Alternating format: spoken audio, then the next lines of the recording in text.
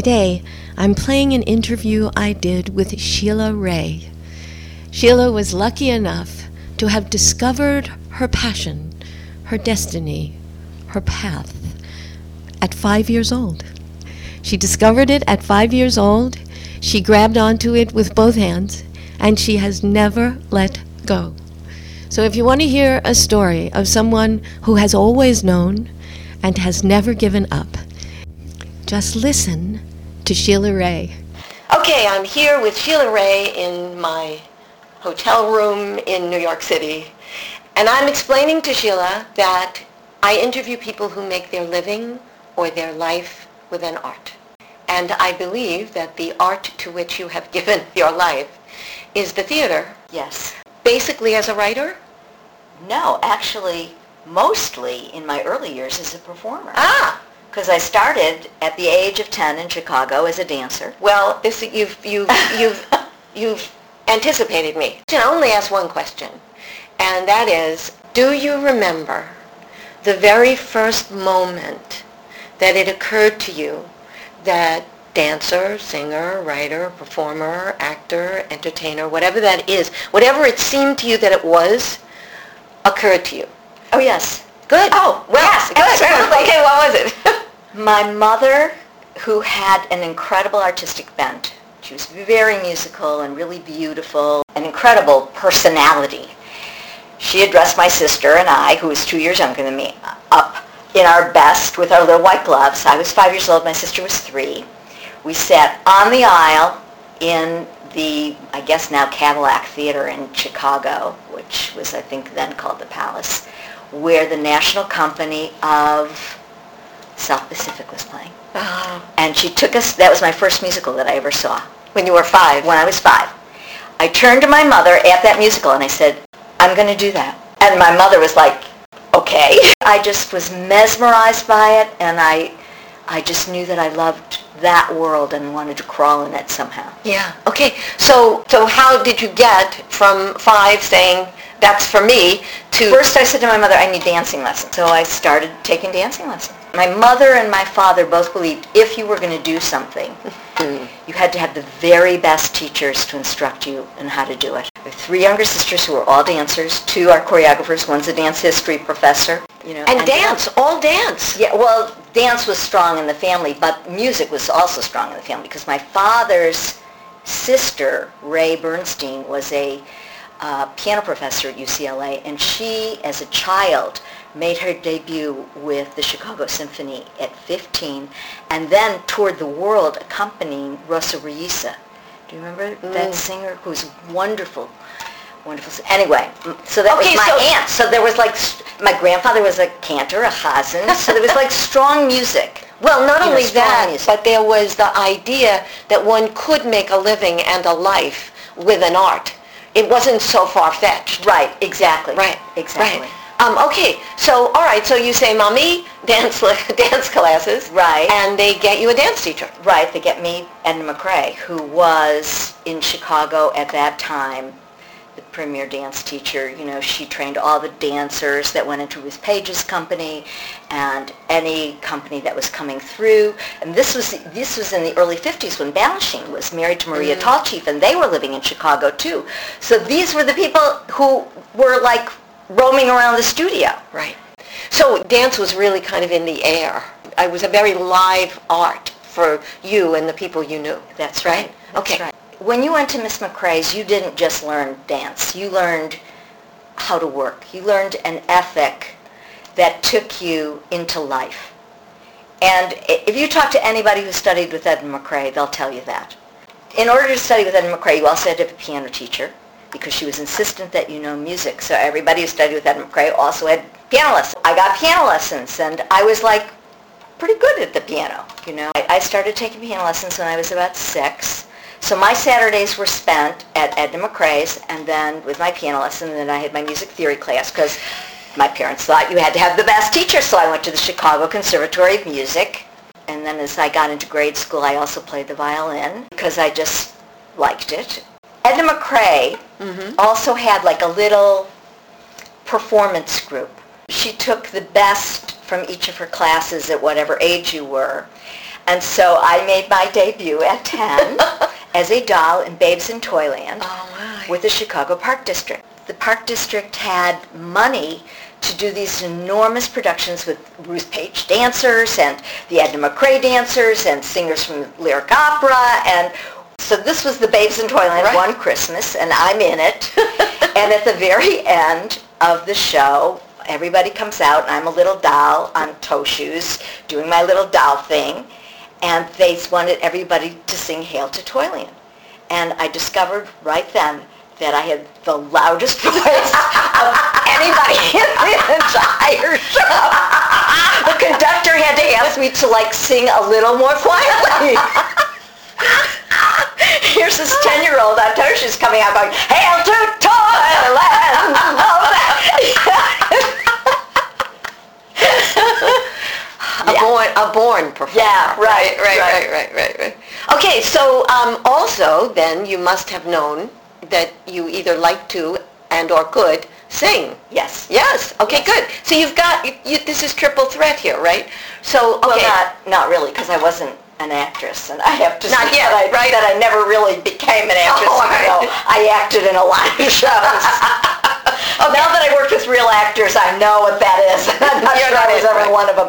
And Wynn Hanman will probably testify to that too.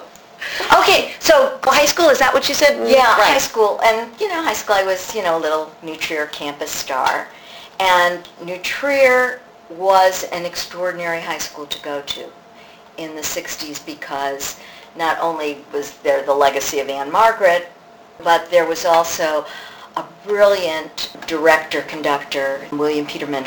I was just so gifted to have him in my life, it was a wonderful experience to work with him. And he directed all of the shows at New Trier. So, and then he had a wonderful choreographer who worked with him too, Suzanne Wente. Okay, so here we have you just enjoying the hell out of it, being a campus star. And do you have aspirations, or do you have any thoughts about what you're going to do or be or any of that? Well, I knew that I wanted to be a performer. And my parents, my father was an attorney. My mother here had this, musical bent. But they were very adamant about my going to college, very adamant about it. I just wanted to come straight to New York. I was ready to, I was already auditioning in Chicago. I was working in summer stock in the summers, and they said, you have to go to college. So I auditioned for the music school at the University of Michigan and got in and went there as a voice major. But in those years, the University of Michigan didn't have a musical theater program.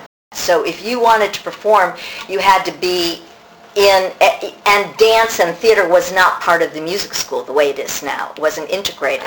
So I had to do my acting in the liberal arts school, and I had to do my dance in the liberal arts school, and I had to do my singing in the music school, and that was my major. Okay. And then I went to Europe and studied diving because my parents believed that if you were going to do something, you had to have the best training that you possibly had. So I did my junior year abroad in London at the Royal Academy of Music and the Guildhall School of Music and Drama to get sort of the credits that I need. I had to go to both. Yeah, this wasn't a bad thing. This was not a bad thing. No. And I had wonderful teachers over there and came back a really good, legit singer, which I also had no real intentions of being, even though that's how I was trained. Training, right.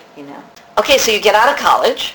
Then finally do you get to do it? I get out of college, but you have to understand that all through college I'm also working. I'm doing summer stock, I'm touring with the Sound of Music, I'm back in school, I'm doing... You're doing as much of it as you possibly can. So I graduated from college and I came to New York, and I would say, well, I got a job.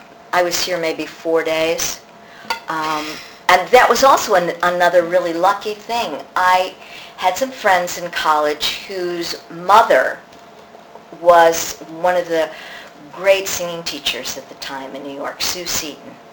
And Sue was like the network for all people. Coming into New York, she got me, when Hanman is my acting teacher, she hooked me up with an agent right away. I mean, she was just an amazing woman. She was more than a voice teacher. Yeah. Like Edna McRae was more than a dance teacher. That's how Sue was about voice. And so I went into this review at the St. Regis Hotel, and Shirley Rich saw me in it and cast me in Fiddler, and I went into Fiddler within, I don't know, 2 months of being here. And that would never happen anymore. Because you need your equity points, and you need, the whole way of doing things now is so different. And she was one of the few casting agents around. Wow. There weren't even, the casting agents control the business now. There weren't casting agents. There was Shirley Rich. Okay, who was written for Al Prince. So that was it. So you were launched. So you were working. Yeah, right? I was working. Okay. So my parents couldn't believe it. My father thought I'd be home in 4 months. But I imagine they were very pleased. And Fiddler, my God. Right. And it was, that was 1967, so it was still the original company, Fiddler. Mm-hmm. I was in it with Harry Goss and Maria Karnilova. And I stayed in it for, maybe 10 months. Okay, so I know you as a writer. Right. So how long did this performing thing continue before you started to write? It continued a long time, but while I was performing, I wanted to do an act. I was in Fiddler with Bette Midler. Yeah. She was doing an act, so Right, I figured, right. well, I better do an act too. Right. So I got on this television show called CBS Callback, which was like a showcase on Saturday afternoon for new talent in New York. And the musical director for that show was a young guy named Barry Manilow. Yeah, right. And we became great friends. And so I said, Barry, I want to do this act. And he said, well, okay, you need some songs. Right. So, we started writing some songs, and he was friendly with this young girl named Melissa Manchester. She was writing some songs, and everybody was writing songs.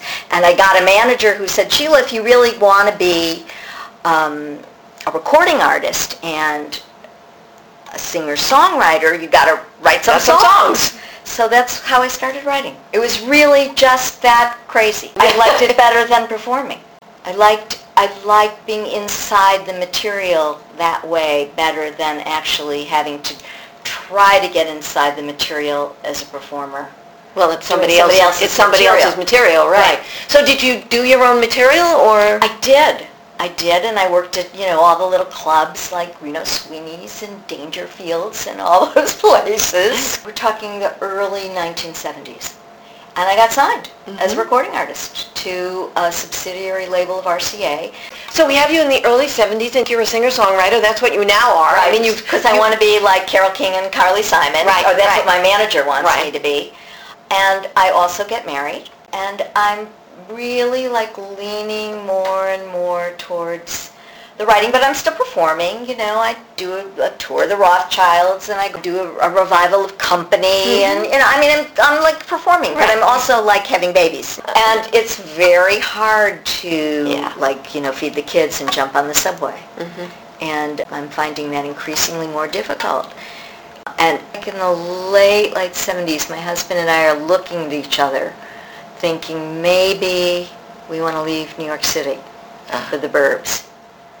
And then I'm wondering how am I going to keep performing? And so we move in 1981 up to the country, because Bedford, New York, where we moved, was then very rural, horse country, really the country.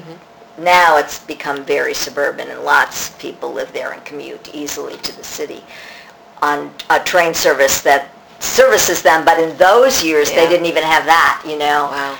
So I get up there, I think I'm going to bake cookies and make curtains and be really happy, and I'm, after about 6 months, biting my fingernails thinking, what am I going to do?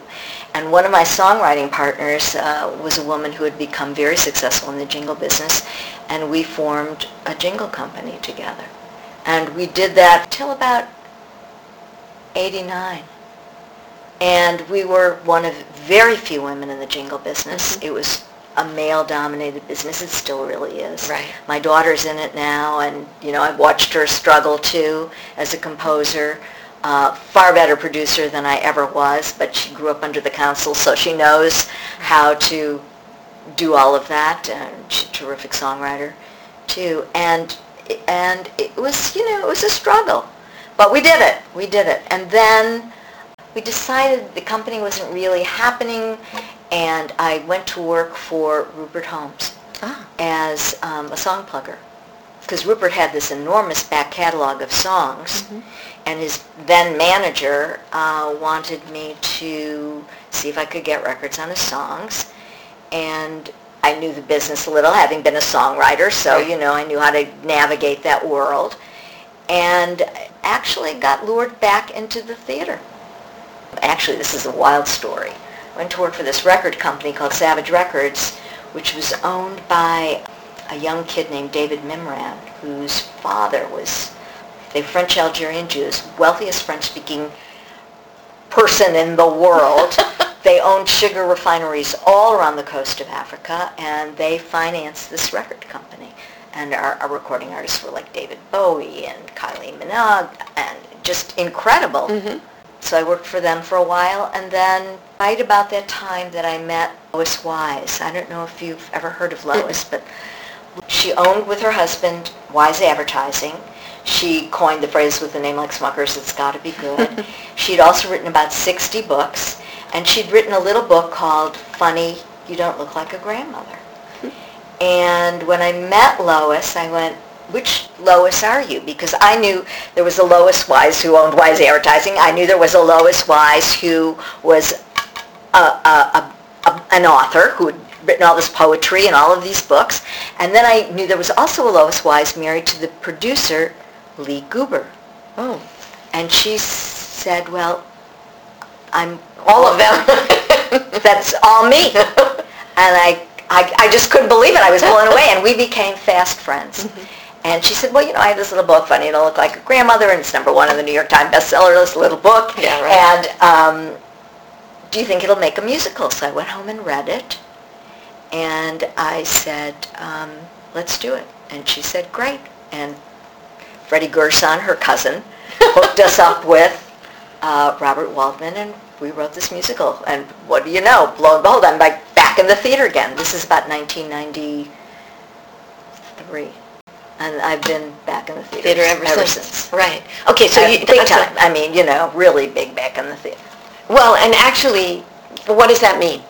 Well, then I became president of the League of Professional Theater Women. So if there's a woman working in the theater in New York, I probably know her. And most of the national women working in the theater, and also under my tenure as president of the league, we developed a huge international division of the league. So, you're not kidding when you said you're so it's like to your ears in the theater, right? And then recently I became president of the board of this little off-Broadway theater company called New York Theater Barn, which specializes in doing new musicals, and I love it because I'm working with all these wonderful young writers and seeing what they do. And the young artistic director of the company, Joe Barros, he choreographed my musical, I Married Wyatt Earp, off-Broadway last year. Okay, so now talk to me about I Married Wyatt Earp. This was about 1995. I got the idea for this musical.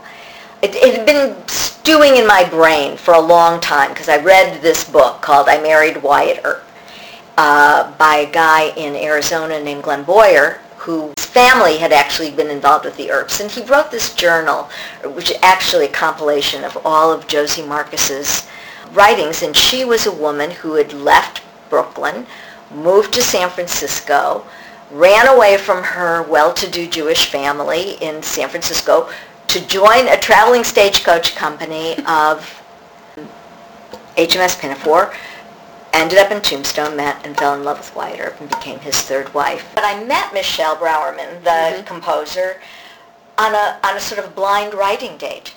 I went to Michael Kirker and I said, I have this idea for this musical, and I really feel strongly that it should be a female composer. I don't know why I feel that, but I think that might be right. And he said, I have just the person for you to write with. Yeah. And so I went to California on a blind date to meet her, literally. Yeah. We talked on the phone and we started working on some things, and then she said, we should be in the same room together. And I said, yeah, you're right. I'll be right there. I'm coming. Right. I'll put my money where my mouth is, and, let's see if we can do something. And we've written all these little one-acts over the years and found that they had a common thread. which is that they all take place at a table, so they're called And the Tables Turn.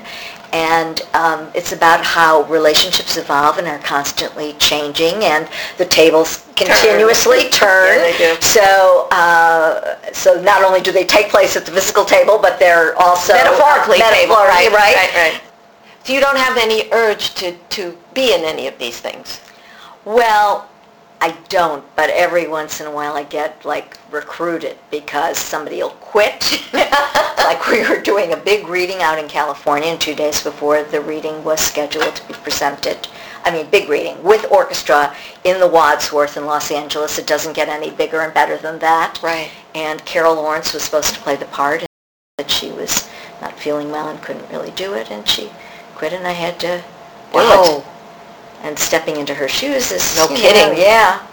I mean, but she's formidable. She is. Yeah. And she had done Funny You Don't Look Like a Grandmother on the road. Oh, my. So we had worked together before. She knew me as a writer, Right. and she agreed to do this musical because she knew me as a writer, and then, Wow. she couldn't do it, so I had to do it.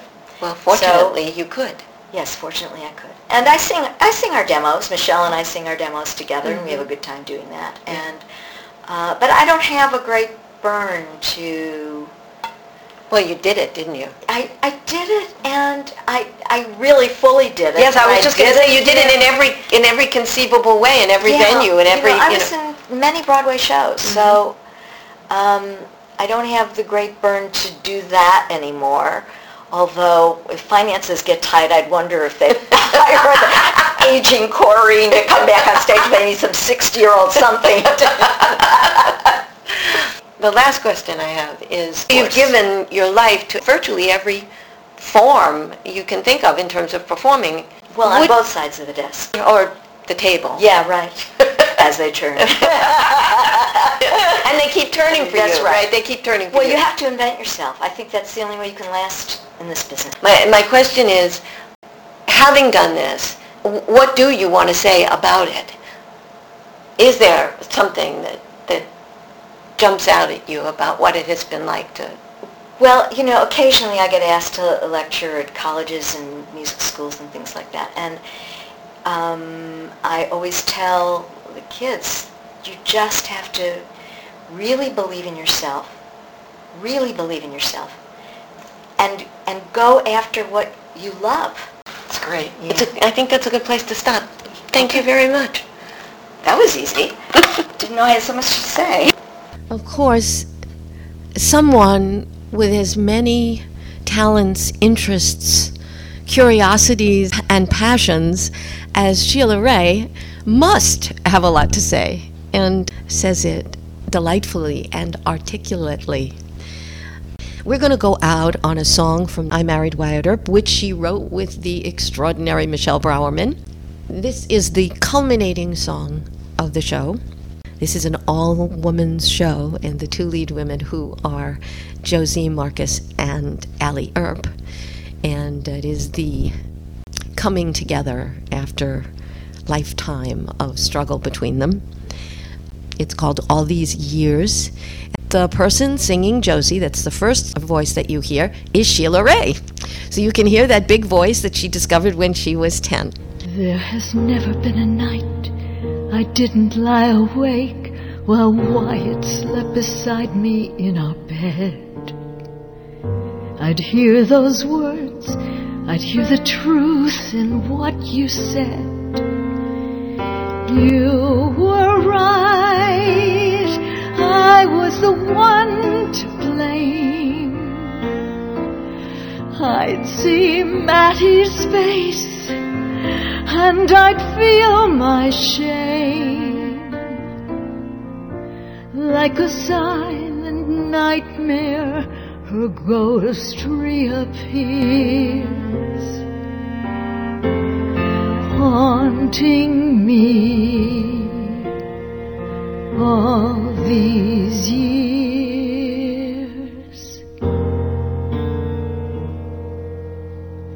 There has never been a day I haven't looked at my life, seeing what is there and what is not. I'd look at Virg and me, all broken and forgot. I was sure you were the one to blame. You went riding off without a trace of shame.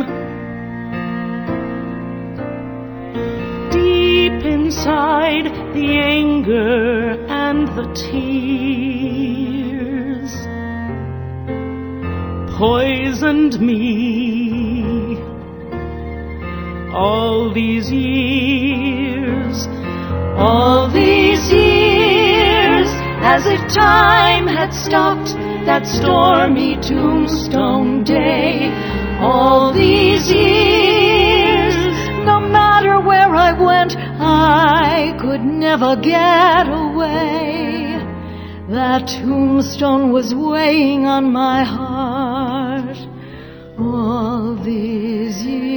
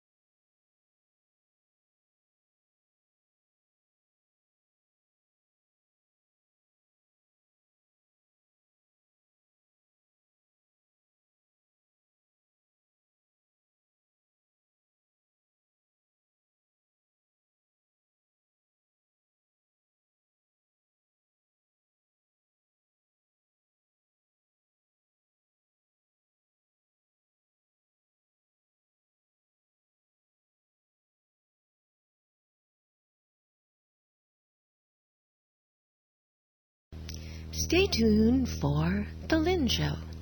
Today, I'm playing an interview I did with Sheilah Rae.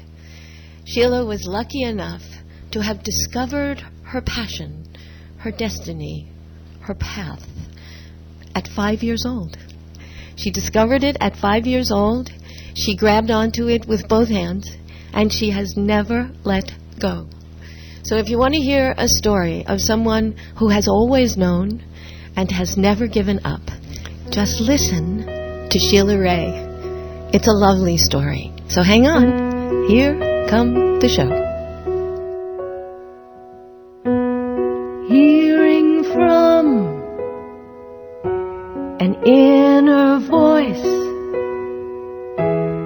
finding choice where there's no choice, with gentle prodding from the voice. Oh, you really can. Deeper, deeper down you dive, where the child's gone to survive, finding wisdom's otherwise. Oh, you really can. And it's always there, like a silent hug from nowhere,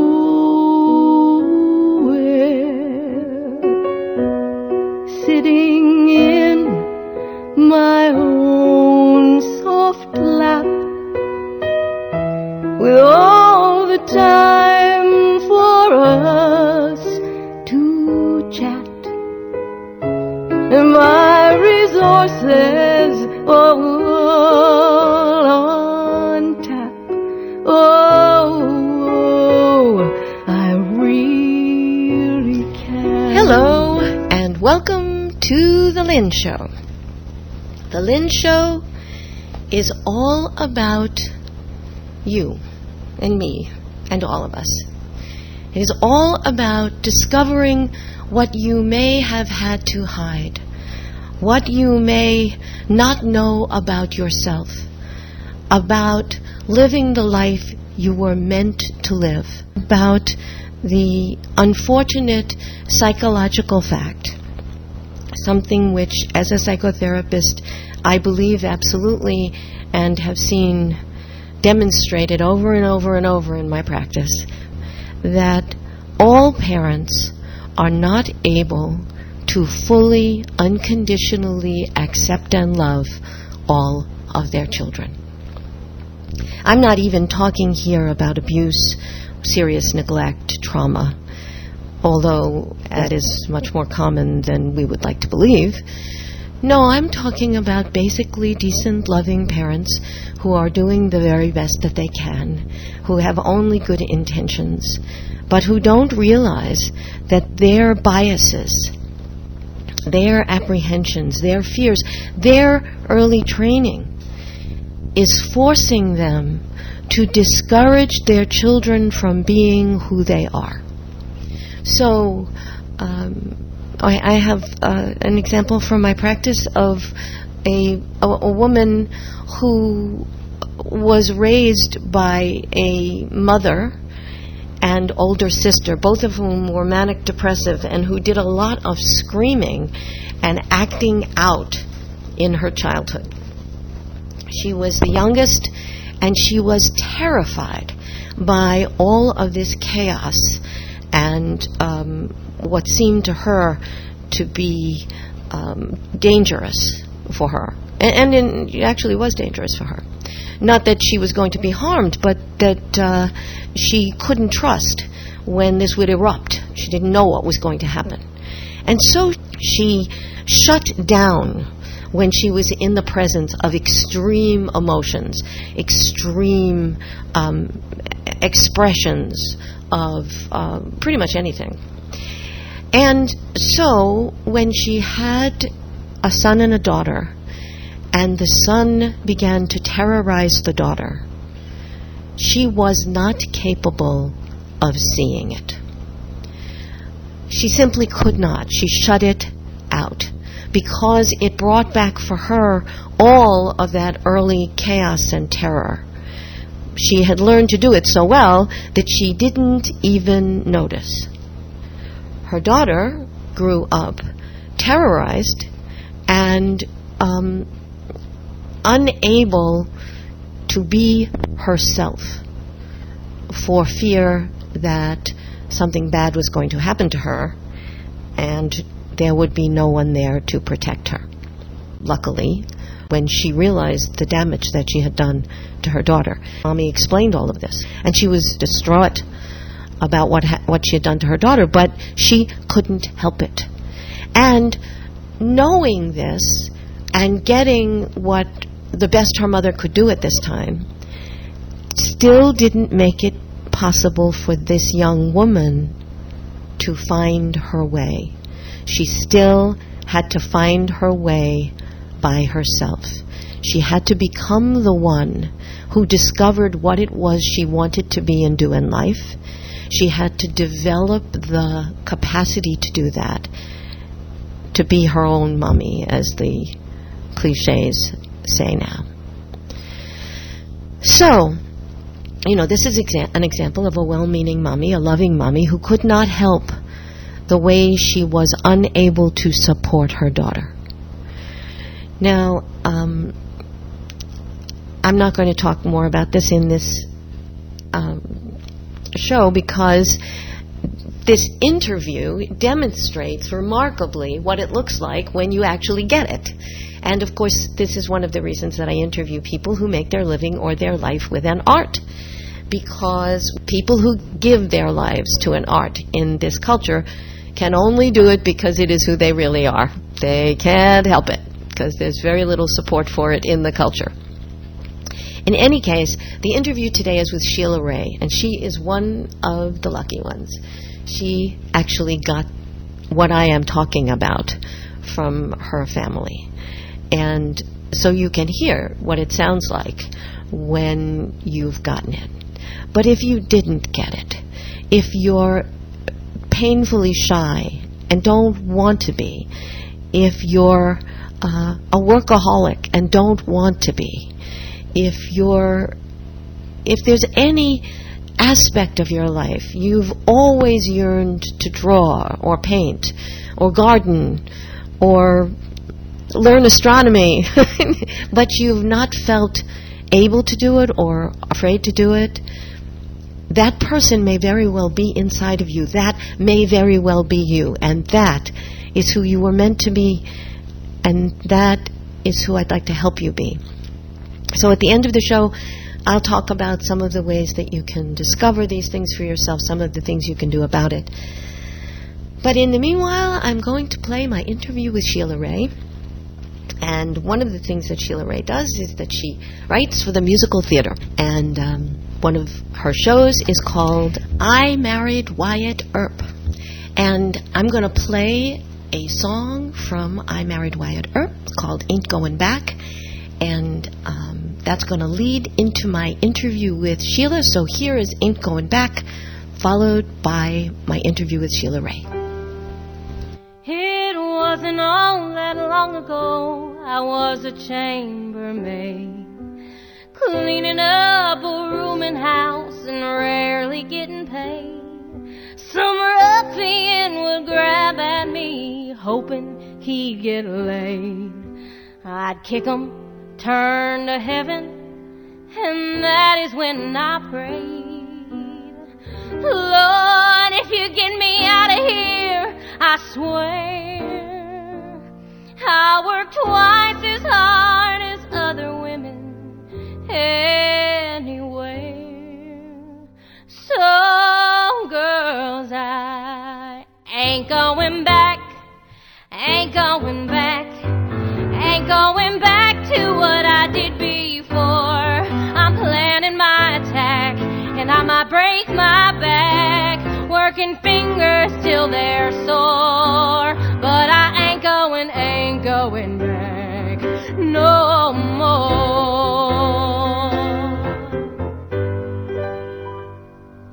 I got my child to think about. I'm keeping her on track.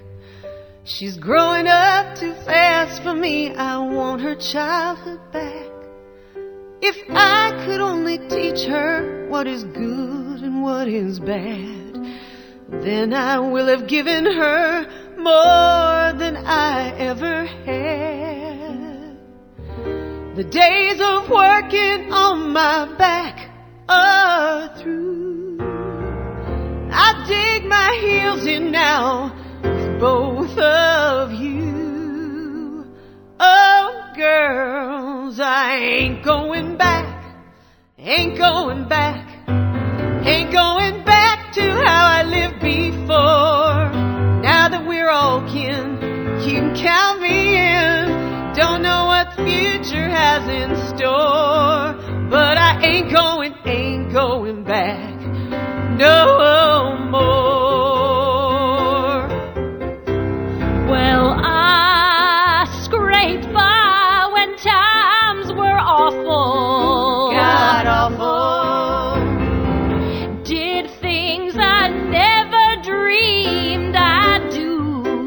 Done 'em too. But now I've known the comfort of sharing one man's life. I'll do whatever I must do for my man to call me wife. No, girls, we ain't going back, ain't going back, ain't going back to what we've been before. Now we'll take control with body, heart, and soul. Together we are solid to the core, and no one's gonna ever call us whore. 'Cause we ain't going back, ain't going back, ain't going back, ain't going back, ain't going back no more.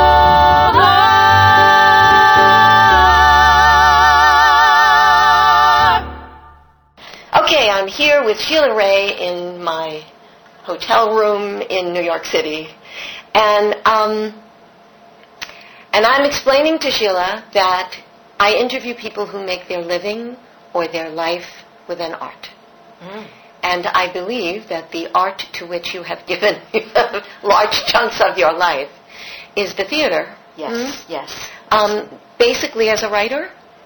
No, actually, mostly in my early years as a performer. Ah! Because I started at the age of 10 in Chicago as a dancer. Well, you've anticipated me, okay? The question, I only ask one question, and that is, do you remember the very first moment that it occurred to you that dancer, singer, writer, performer, actor, entertainer, whatever that is, whatever it seemed to you that it was, occurred to you? Oh, yes. Good. Oh, well, yes, good. Okay, what was it? My mother, who had an incredible artistic bent, she was very musical and really beautiful, and, people would stop her and say, "Are you Faye Emerson?" all the time, and that's how she looked. She was an incredible personality. She had dressed my sister and I, who was 2 years younger than me, up in our best with our little white gloves. I was 5 years old, my sister was 3.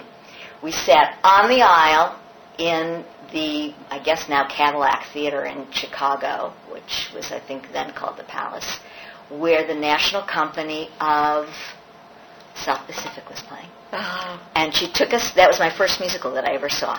When you were 5? When I was 5. I turned to my mother at that musical and I said, "I'm going to do that." And my mother was like, "Okay." Not your sister. Well, she was really little. No, my sister was really little, and she kept trying to climb into my lap so she could see a little better, and, but it just completely, I just was mesmerized by it, and I I just knew that I loved that world and wanted to crawl in it somehow. Yeah. Okay. So, and I did. So how did you get from 5 saying, that's for me, to... First I said to my mother, I need dancing lessons. You're kidding. No. So I started taking dancing lessons. And had the good fortune. My mother and my father both believed if you were going to do something, you had to have the very best teachers to instruct you in how to do it. Wow. And so all of my sisters, I have 3 younger sisters who are all in the arts. I have 3 younger sisters who are all dancers. 2 are choreographers. One's a dance history professor.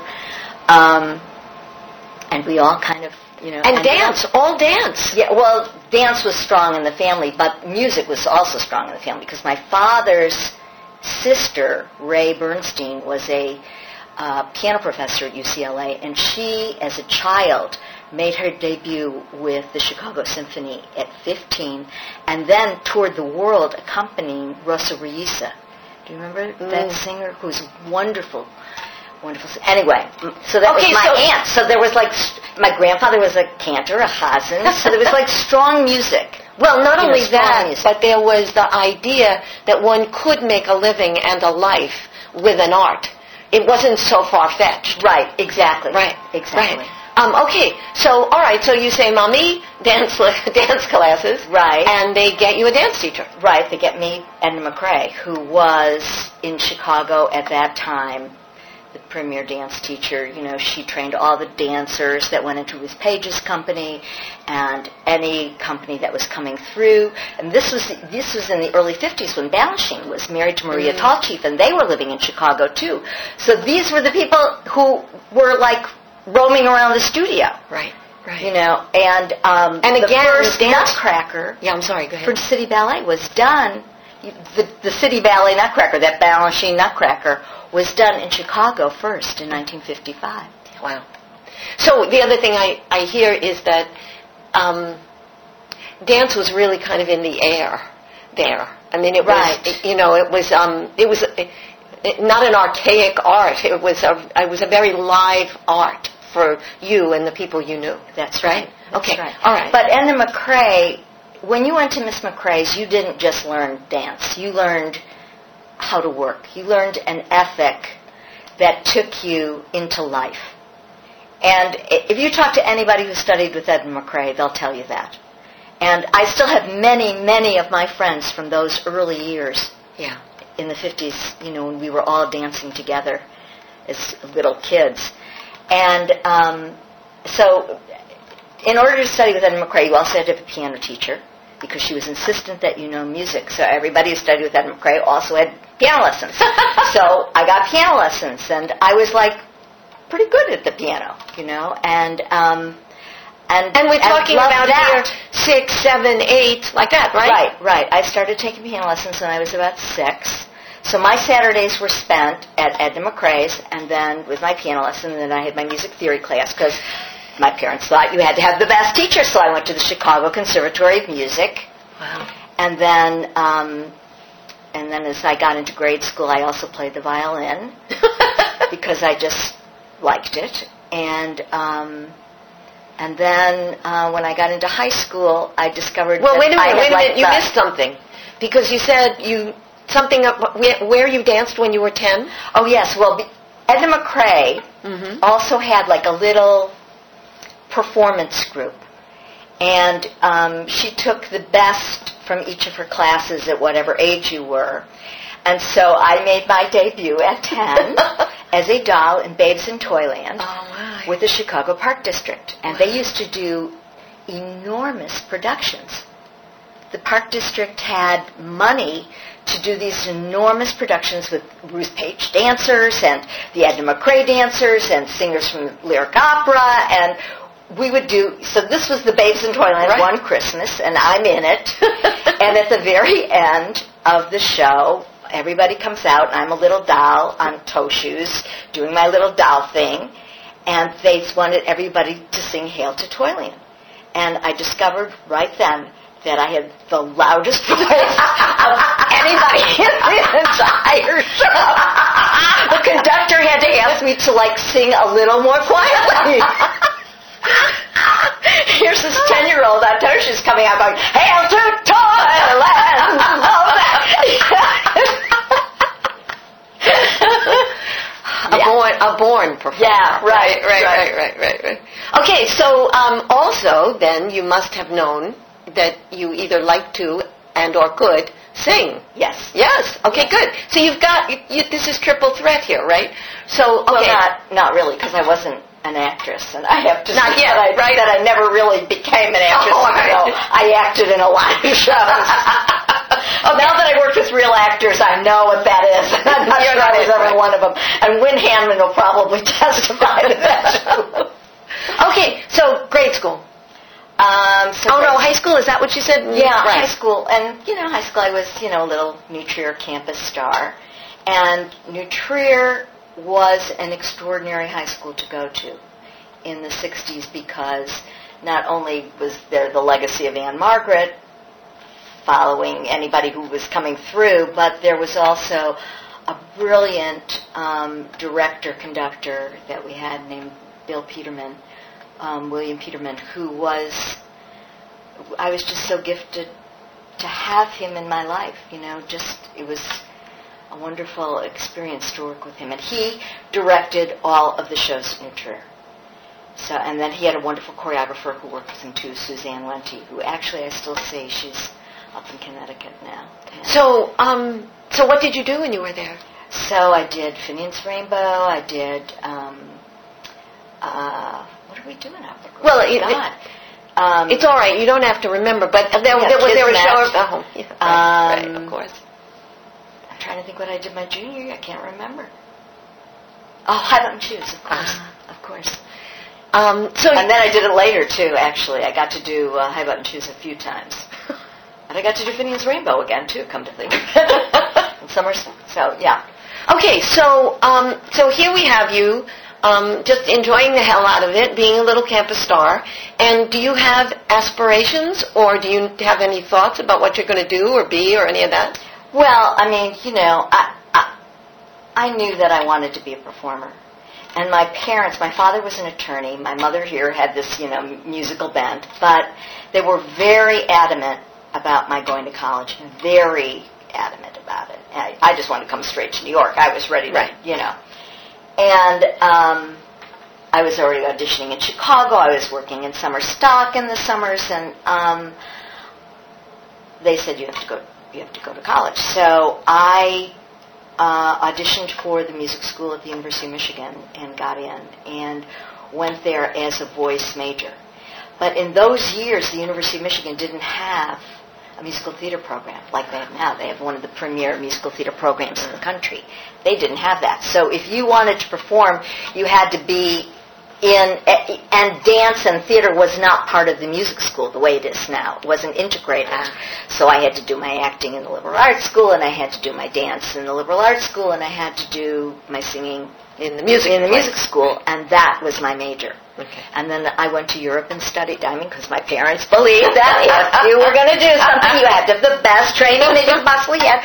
So I did my junior year abroad in London at the Royal Academy of Music and the Guildhall School of Music and Drama to get sort of the credits that I need. I had to go to both. Yeah, this wasn't a bad thing. This was not a bad thing. No. And I had wonderful teachers over there and came back a really good, legit singer, which I also had no real intentions of being, even though that's how I was trained. Training, right. Okay, so you get out of college.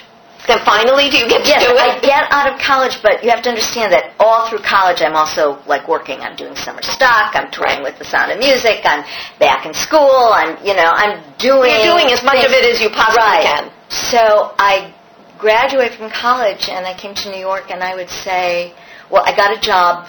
I was here maybe 4 days, and that was also another really lucky thing. I had some friends in college whose mother was one of the great singing teachers at the time in New York, Sue Seaton. And Sue was like the network for all people. Coming into New York, she got me when Hannah was my acting teacher, she hooked me up with an agent right away. I mean, she was just an amazing woman. She was more than a voice teacher. Yeah. Like Edna McCrae was more than a dance teacher. That's how Sue was about voice. And so I went into this review at the St. Regis Hotel, and Shirley Rich saw me in it and cast me in Fiddler, and I went into Fiddler like within, 2 months of being here. And that would never happen anymore. Because you need your equity points, and you need, the whole way of doing things now is so different. And she was one of the few casting agents around. Wow. There weren't even, the casting agents control the business now. There weren't casting agents. There was Shirley Rich. Who was written for Al Prince. So that was it. So you were launched. So you were working. Yeah. Right? I was working. Okay. So my parents couldn't believe it. My father thought I'd be home in 4 months. But I imagine they were very pleased. And Fiddler, my God. Right. And it was, that was 1967, so it was still the original company Fiddler. Mm-hmm. I was in it with Harry Goss and Maria Karnilova. And I stayed in it for, maybe 10 months. Okay, so I know you as a writer. Right. So how long did this performing thing continue before you started to write? It continued a long time, but while I was performing, I wanted to do an act. I mean, I was in Fiddler with Bette Midler. Yeah. She was doing an act, so I figured, I better do an act too. Right. So I got on this television show called CBS Callback, which was like a showcase on Saturday afternoon for new talent in New York. And the musical director for that show was a young guy named Barry Manilow. Yeah, right. And we became great friends. Oh, God. And so I said, Barry, I want to do this act. He said, well, okay. You need some songs. Right. So, we started writing some songs, and he was friendly with this young girl named Melissa Manchester. She was writing some songs, and everybody was writing songs. And I got a manager who said, Sheila, if you really want to be a recording artist and a singer-songwriter, you got to write some songs. So that's how I started writing. It was really just that crazy. Oh, how funny. Well, then I liked it better than performing. Yeah. I liked being inside the material that way better than actually having to try to get inside the material as a performer. Well, it's somebody else's material, right? So did you do your own material, or? I did, and I worked at, all the little clubs like Reno Sweeney's and Dangerfields and all those places. That's great. Well, are we talking here about? We're talking the early 1970s. And I got signed as a recording artist to a subsidiary label of RCA that was only owned by Ringling Brothers. It was called Ringling Brothers Records, and I was managed by Irvin Feld, father of Ken Feld, who now owns Ringling Brothers, Barnum Bailey Circus. Okay, so we have you in the early 70s, and you think you're a singer-songwriter. That's what you now are. Right, because I want to be like Carole King and Carly Simon. Right, or that's what my manager wants me to be. And I also get married. Ah, good. And I'm really leaning more and more towards the writing, but I'm still performing. I do a tour of the Rothschilds, and I go out with. I do a revival of Company, and I'm performing, but I'm also having babies. And it's very hard to feed the kids and jump on the subway. Mm-hmm. And I'm finding that increasingly more difficult. And right around that time, I guess. So are we in the 80s yet? No, not. We're in the late 70s. My husband and I are looking at each other, thinking maybe we want to leave New York City for the burbs. And then I'm wondering how am I going to keep performing? Right. It's hard to get on the subways from the burbs. Right. And so we move in 1981 up to the country, because Bedford, New York, where we moved, was then very rural, horse country, really the country. Mm-hmm. Now it's become very suburban, and lots of people live there and commute easily to the city on a train service that services them. But in those years, they didn't even have that, Wow. So I get up there. I think I'm going to bake cookies and make curtains and be really happy. Mm-hmm. And I'm, after about 6 months, like biting my fingernails thinking, what am I going to do?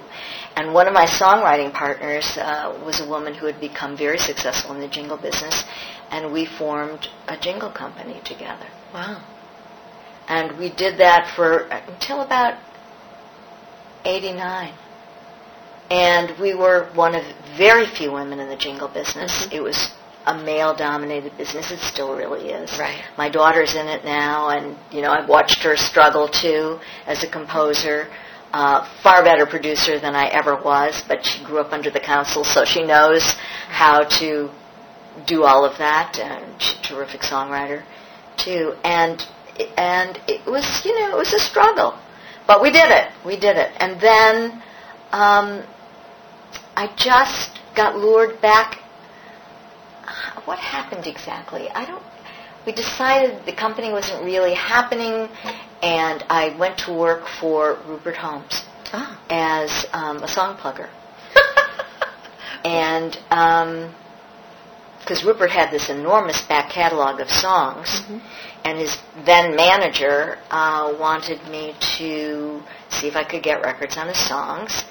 And I knew the business a little, having been a songwriter, so, I knew how to navigate that world. And actually got lured back into the theater. Went to work for another record company in the interim. Actually, this is a wild story. Went to work for this record company called Savage Records, which was owned by a young kid named David Mimran, whose father was the wealthiest French-speaking, they were French-Algerian Jews, wealthiest French-speaking person in the world. They owned sugar refineries all around the coast of Africa, and they financed this record company. And our recording artists were like David Bowie and Kylie Minogue, and just incredible. Mm-hmm.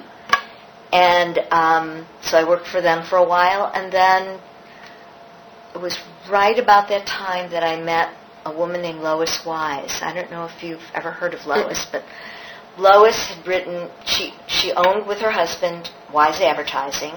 She coined the phrase, with a name like Smucker's, it's got to be good. She'd also written about 60 books, and she'd written a little book called Funny, You Don't Look Like a Grandmother. And when I met Lois, I went, which Lois are you? Because I knew there was a Lois Wise who owned Wise Advertising. I knew there was a Lois Wise who was an author who had written all this poetry and all of these books. And then I knew there was also a Lois Wise married to the producer, Lee Goober. Oh. And she said, well, I'm all of them. That's all me. And I just couldn't believe it. I was blown away. And we became fast friends. Mm-hmm. And she said, well, I have this little book, Funny, It'll Look Like a Grandmother, and it's number 1 on the New York Times bestseller list, little book. Yeah, right. And do you think it'll make a musical? So I went home and read it. And I said, let's do it. And she said, great. And Freddie Gerson, her cousin, hooked us up with Robert Waldman, and we wrote this musical. And what do you know? Lo and behold, I'm back in the theater again. This is about 1993. Wow. And I've been back in the theater ever since. Right. Okay, so big time. I mean, really big back in the theater. Well, and actually, what does that mean? Well, then I became president of the League of Professional Theater Women, so if there's a woman working in the theater in New York, I probably know her, and most of the national women working in the theater, and also under my tenure as president of the League, we developed a huge international division of the League. So, you're not kidding when you said you're... So it's like to your ears in the theater, right. And then recently I became president of the board of this little off-Broadway theater company called New York Theater Barn, which specializes in doing new musicals, and I love it because I'm working with all these wonderful young writers and seeing what they do. And the young artistic director of the company, Joe Barros, he choreographed my musical, I Married Wyatt Earp, off Broadway last year. Okay, so now talk to me about I Married Wyatt Earp. Well, when did I get the idea? I guess it was about 1995 I got the idea for this musical. It had been stewing in my brain for a long time because I read this book called I Married Wyatt Earp by a guy in Arizona named Glenn Boyer, who was, his family had actually been involved with the Earps, and he wrote this journal, which is actually a compilation of all of Josie Marcus's writings, and she was a woman who had left Brooklyn, moved to San Francisco, ran away from her well-to-do Jewish family in San Francisco to join a traveling stagecoach company of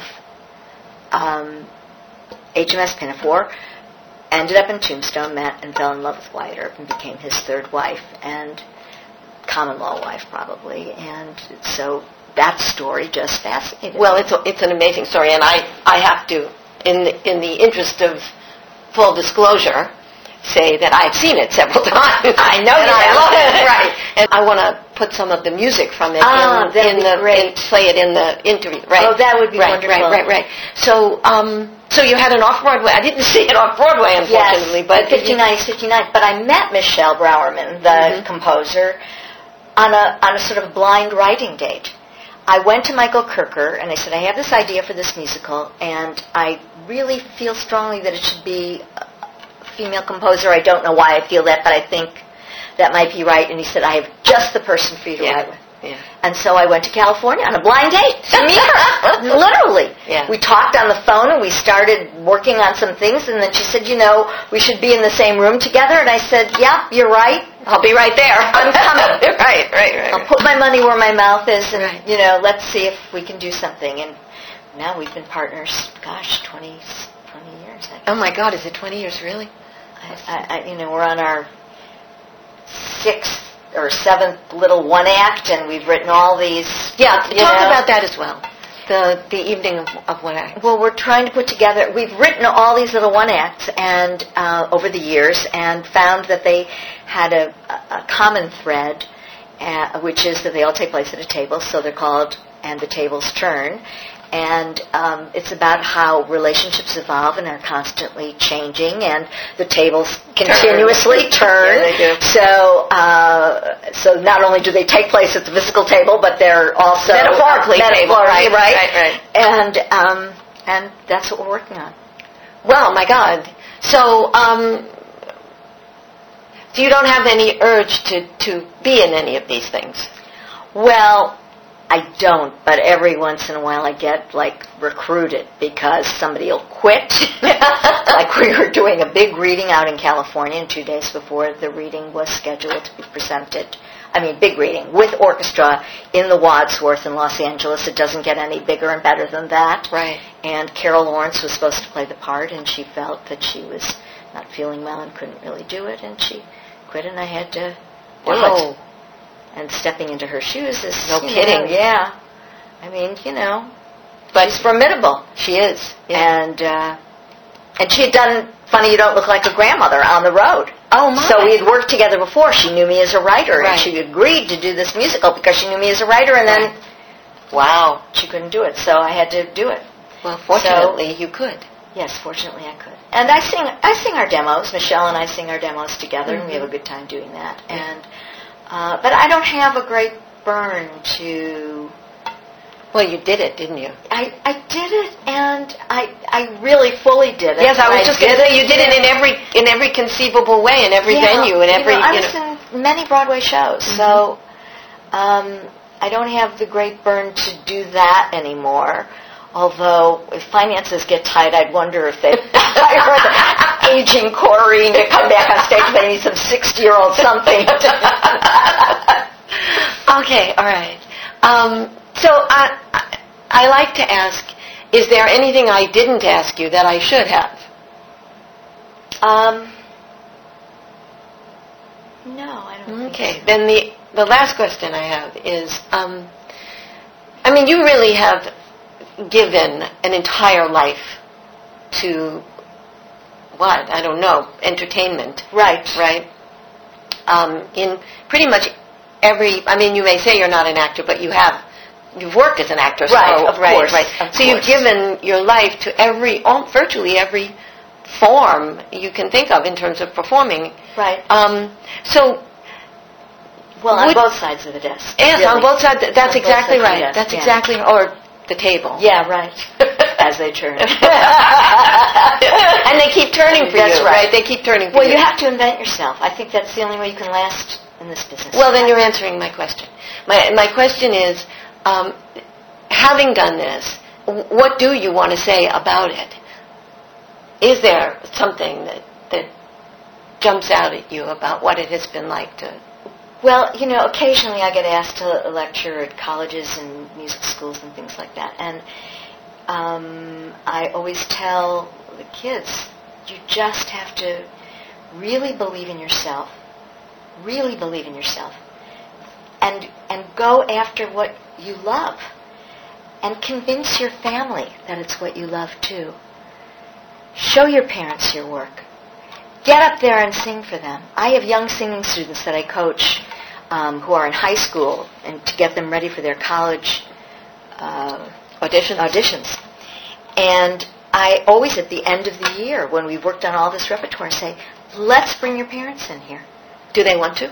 They usually don't want to. Yeah. They're very shy about it. It's interesting. It's so important. I'm really glad that you brought that up, because something that comes up over and over again in my interviews is the importance of support from the family. Right. The importance that the family is behind you. They may not understand what the hell you're doing, but they're behind you. Exactly. Right.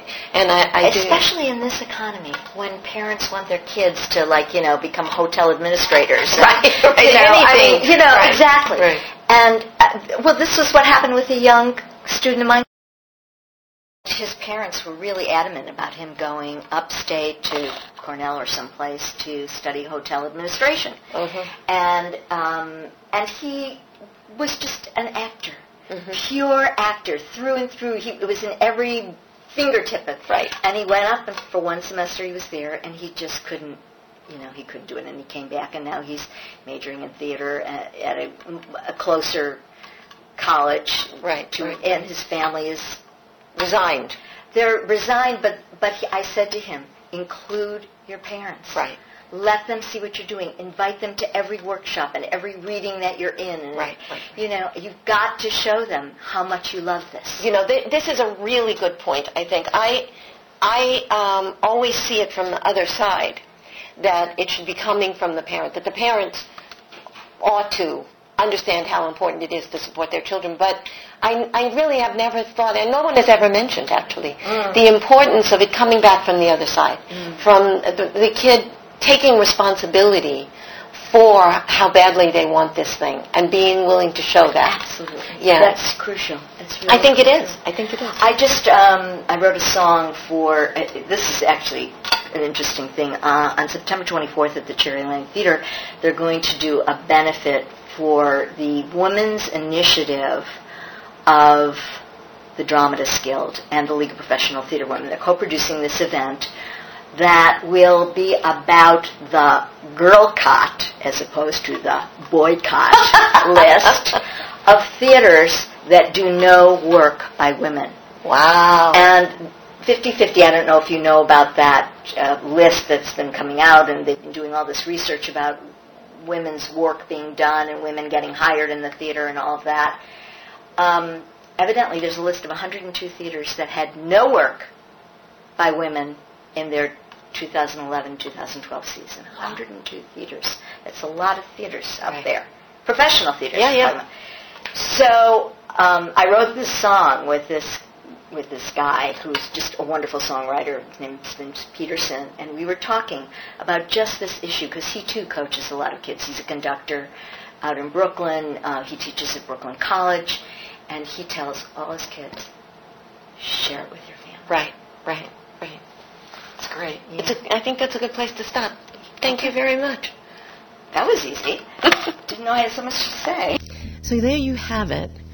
Of course, someone with as many talents, interests, curiosities and passions as Sheilah Rae must have a lot to say, and of course says it delightfully and articulately. And what she says there at the end of the interview, I believe, is incredibly important, but also brings up the point that I've been talking about, that the Lynn Show is all about, and that is that, unfortunately, we learn so early in life that there are things about us that are not going to go down well with our families. And we learn to protect them from these things. We learn to protect ourselves from their reactions, from their rejection, from their shame, from their fear for us. I don't know if you were listening to the Ed Asner interview, but his parents were so against him being in theater to be a performer. His father said, if you could sing like Eddie Fisher, then I would understand it. But right? And then, I don't know, 20 years after the fact, when Ed is appearing regularly on television, his mother confesses, "Viva's wrong, and I'm glad." But that's way too late. That's way too late. And very few have the tenacity and certainty that Ed Asner had.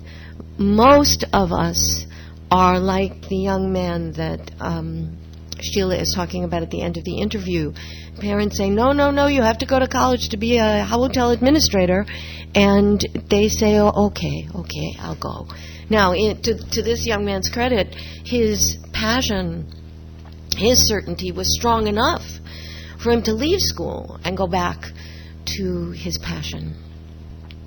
Sheilah demonstrates, and her life really demonstrates, what can happen when parents are willing, able. I think most parents are willing, but they can't help it.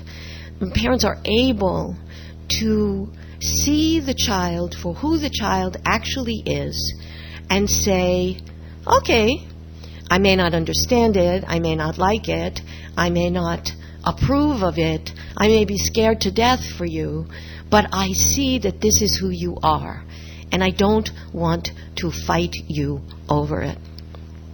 Another interview that I did quite a long time ago with Ian Webb, who's the director of the Sarasota Ballet and has danced all over the world with everybody, comes from a middle-class British family. He is, in fact, the story of Billy Elliot, which he says he can't bear to watch. But his father, like the father in Billy Elliot, who never approved, even after Ian became quite famous and successful as a dancer, was never able to approve of it, but he was able to support it. This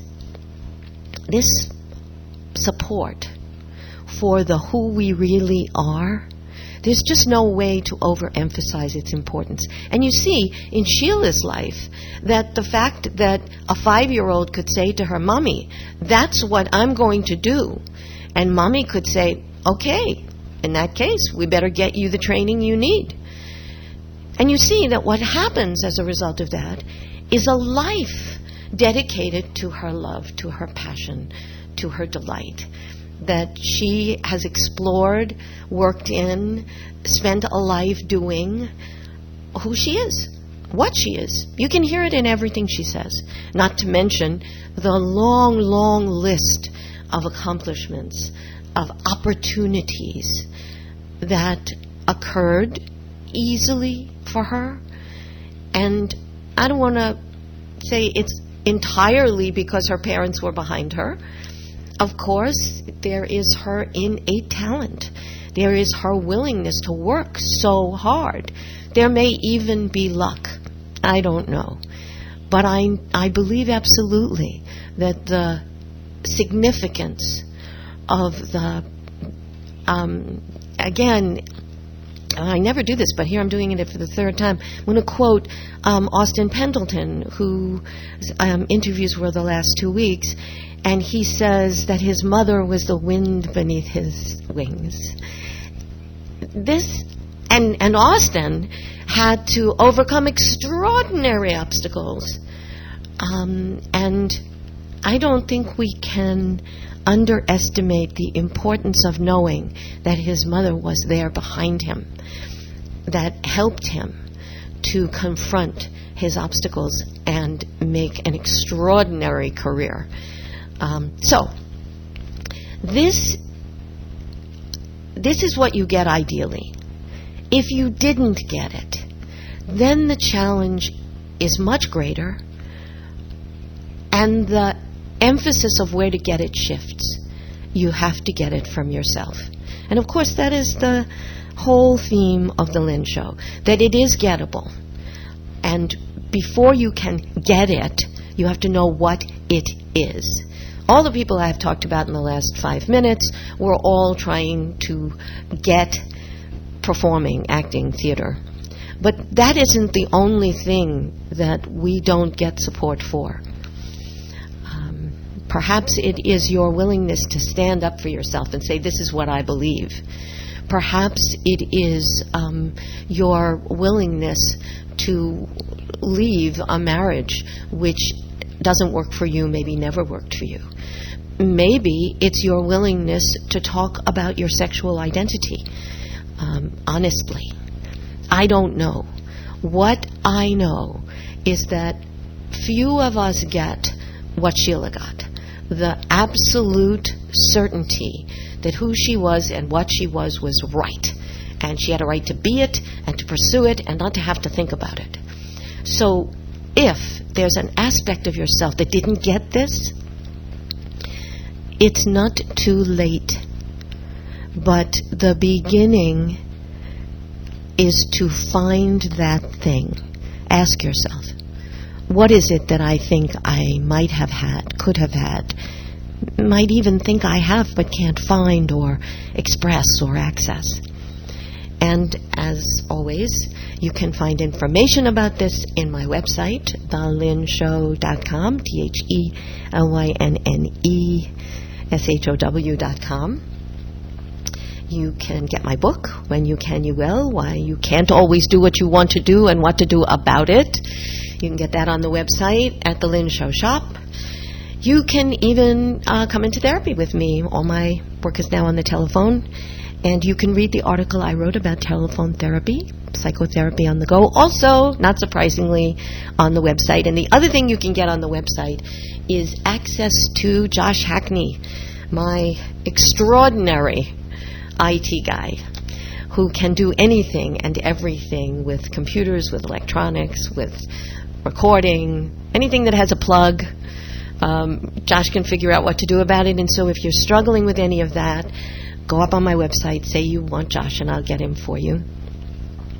We're going to go out on a song from the show that Sheilah was talking about, I Married Wyatt Earp, which she wrote with the extraordinary Michelle Browerman, a very old friend of mine, who I also interviewed. And if you want to hear Michelle's interview, it's up there on the website with all the other interviews. This is the culminating song of the show. It is sung by the two lead women. This is an all-women's show, and the two lead women who are Josie Marcus and Allie Earp. And it is the coming together after lifetime of struggle between them. It's called All These Years. And the other reason I want you to hear it is that the person singing Josie, that's the first voice that you hear, is Sheilah Rae. So you can hear that big voice that she discovered when she was 10. Okay, so we're going to go out on all these years. And I just want to say before I play it that, as always, I hope you got something that you can use from this show.